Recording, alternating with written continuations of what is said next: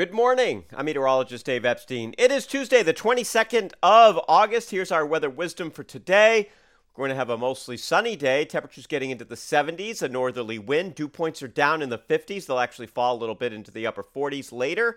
So it's a dry, sunny day. No chance of any rain for the next couple of days. That is good. If you're wondering about the rainfall, it has been certainly a wet summer. By the way, we are sponsored by Clover. CloverFoodLab.com/Dave is the unique link to check them out and check out their meal boxes. The meal boxes are local. They change 6 days a week. You can get whichever one you want to try out, and they are wonderful, and it's a great way to have a pre-prepared meal that only takes a few minutes to put together, and you're supporting local farms, and they're going to change as the farming changes or as the produce changes coming out of the farms. Also, they do have brick and mortar stores. You can check those out. So in terms of rainfall, 17.71 inches of rain since June 1st. Seventh wettest summer on record. That's a lot of sevens. 17.71, seventh wettest summer on record.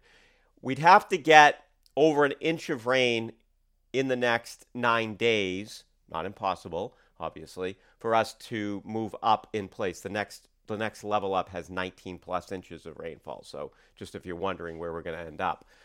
We're not going to get any rain tonight. Clear skies, comfortable. Temperatures down into the 50s. Wednesday, sunshine. Temperatures in the mid-70s. A glorious day with low humidity. And Wednesday night, a few clouds roll in the high variety. Temperatures in the 50s. So sleeping weather the next few nights, also fantastic with the dry air in place. Now, on Thursday, clouding up, especially in the afternoon, temperatures in the 70s.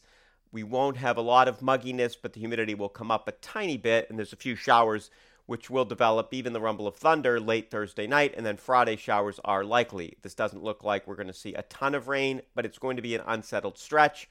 Friday night, and even into Saturday, some showers will linger with the clouds. I'm hoping this thing moves and we clear out for Sunday, because Saturday right now, again, not looking bright and beautiful. It is looking cloudy for Saturday as that system kind of lingers around the area.